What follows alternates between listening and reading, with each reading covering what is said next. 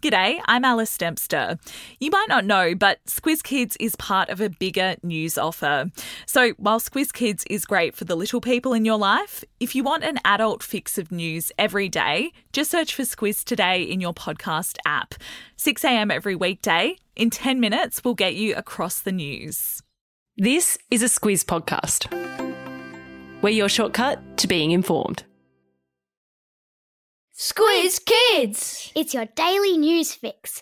Fun, free, fresh.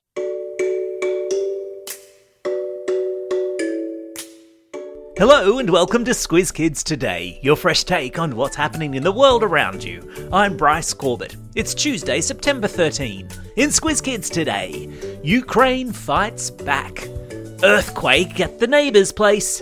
Teen wins US Open, and janky, sussy and cringe make the dictionary. That's what's making news, kids style. The Lowdown. It's been a while since we've spoken about Ukraine on the podcast. What with all the other things going on in the world, it's sometimes easy to forget the fact the country is still at war with its much bigger neighbour, Russia. But with news over the weekend that Ukraine had won significant military victories and, according to reports, has pushed Russia back out of many of the Ukrainian towns it invaded earlier this year, it's a story worth revisiting. Yesterday, there were photos circulating of Russian tanks that had been destroyed or abandoned amid reports that towns in the east of the Ukraine, close to the Russian border, had been recaptured by Ukrainian soldiers.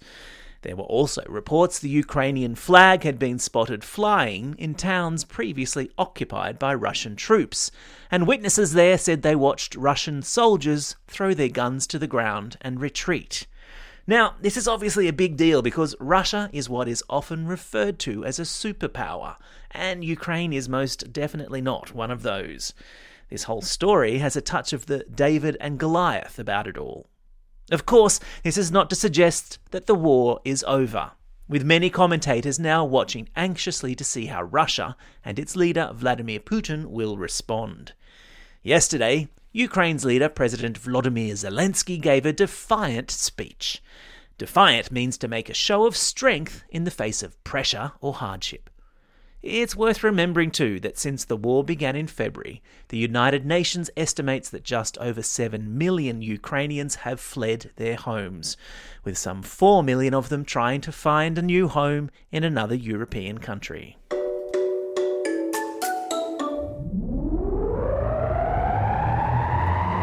Spin the globe. Each day we give the world globe a spin and find a news story from wherever it stops.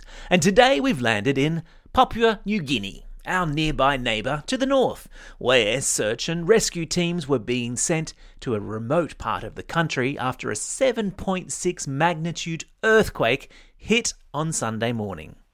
7.6 magnitude is a big earthquake, and there are fears the damage it has caused could be a whole lot worse than has so far been reported. You see, because where the quake happened, it's in such an isolated part of the country, it's hard to get accurate accounts out of there. PNG is located on the edge of what's called the Pacific Ring of Fire, which is a circle of tectonic plates, which is the crust of the Earth. When these plates rub against each other, causing friction, it results in earthquakes.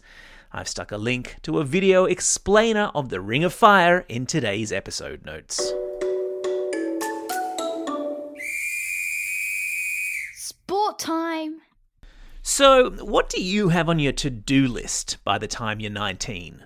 Finish school, maybe? Start a job? Maybe find yourself at university? Or, I don't know, get a top score in Fortnite? Hopefully not that last one. What about win the US Open tennis tournament and become the youngest man ever to be world number 1? Because that's what Spanish teenager Carlos Alcaraz achieved yesterday morning when he beat Norway's Casper Ruud in the men's final of the big tennis competition. At only 19 years of age, Alcaraz's win skyrocketed him to the top of the men's world tennis rankings, which is probably why he described it all as a dream come true. Alcaraz joined US Open women's champ Iga Swiatek on top of the tennis world after her win in the US Open finals too. The Polish tennis player claimed her third Grand Slam title at the tournament in New York City at the equally tender age of only 21. So impressive, these young people today.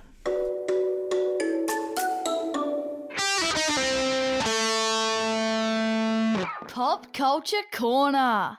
Speaking of the young folk, have you ever levelled up in a game, done something cringeworthy, or had to drive in your grandpa's janky old car? Even if you haven't, I bet you know what I'm talking about. And yesterday came the news that the slang words and phrases level up, cringeworthy and janky have all just been added to the dictionary. The English language is always growing and changing, and each year American publishers Merriam-Webster announce the new words that they're putting into the dictionary after deciding that they've become so common they're officially now part of our language. I've put a link in your episode notes to all 370 new words, but for now, let me offer a warm Squiz Kids welcome to some of my favourites: yeet, baller, and adorkable. ICYMI and FWIW, which means, in case you missed it, and for what it's worth, I reckon from reading this year's additions to the slang category, I am totally adorkable and cringy. In fact, I can hear my son Flynn saying, even as I record this, "Dad, this entire sentence is sussy. You're goofy and janky and need to stop talking now." So I will. Time for the quiz. This is the part of the podcast where you get to test how well you've been listening. Question number 1. What's the name of the circle of tectonic plates in the Pacific Ocean that causes earthquakes to happen along its edges? Yeah, that's right, it's the Ring of Fire. Question number 2. Which country is at war with Ukraine?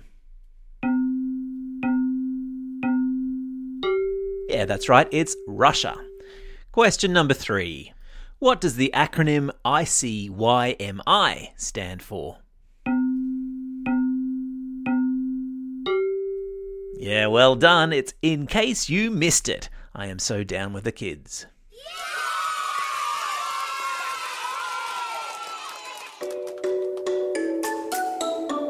Shout outs. It's September 13. On this day, 53 years ago, the first ever Scooby-Doo cartoon went to air. On this day, 37 years ago, the first ever Super Mario Bros. Game was released. And today is also the birthday of author Roald Dahl. And if he was still alive today, it would be the Charlie and the Chocolate Factory and Matilda creator's 106th birthday. It's also a special day for these Squiz Kids celebrating a birthday today. Serene from Holsworthy, Jack from Berry, Connor from Kotara South, and Chad from Helens Vale. And belated birthday wish goes to Emma from Tynong North. Classroom shout-outs today go to Class 6TF at Clairvaux Catholic School in Belmont, Class S2B and Ms Blaine at Bulwarra Public School, Class 4W and Mrs Murdoch at St John the Baptist Primary School in Maitland, Ms Dribbis and her Year 4-5 class at Miranda North Public School, and finally to Class 2B and Mr Brennan at Tyab Primary School. And special shout-outs go today to the following teachers who've recently become members of the Squiz Kids for Schools program via our special Term 4 promo, a link to which is in our episode notes today. Welcome to Ms Brune at Aberdeen Primary School and Ms Friend at GS Kid Memorial School in Gunnedah.